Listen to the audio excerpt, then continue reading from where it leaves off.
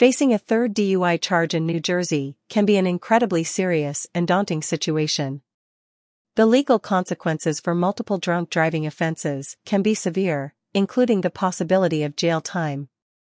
However, it is essential to understand that there are strategies and legal options available to help individuals navigate how prosecutors prove DUI charges and potentially avoid incarceration.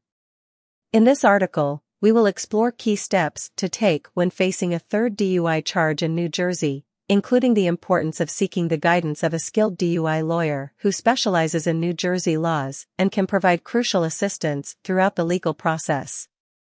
A skilled New Jersey DUI lawyer can help evaluate the circumstances of the case, identify any weaknesses in the prosecution's evidence, and develop a strong defense strategy tailored to the specific situation. At the Kugel law firm, our team of experienced New Jersey DUI attorneys may be able to guide you through the complex legal system, ensuring that your rights are protected at every stage of the process. We may be able to help you seek reduced charges or alternative sentencing options that can help minimize the potential for jail time. Contact us today at 973-854-0098 to schedule a consultation.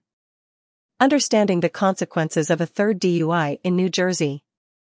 Driving under the influence, DUI, is a serious offense in every jurisdiction, and the state of New Jersey is no exception. The consequences of one DUI conviction can be severe enough, but if you're facing a third DUI offense, the impact on your life could be devastating. Read along to learn more about the potential penalties and long-lasting effects of being convicted of a third DUI in New Jersey.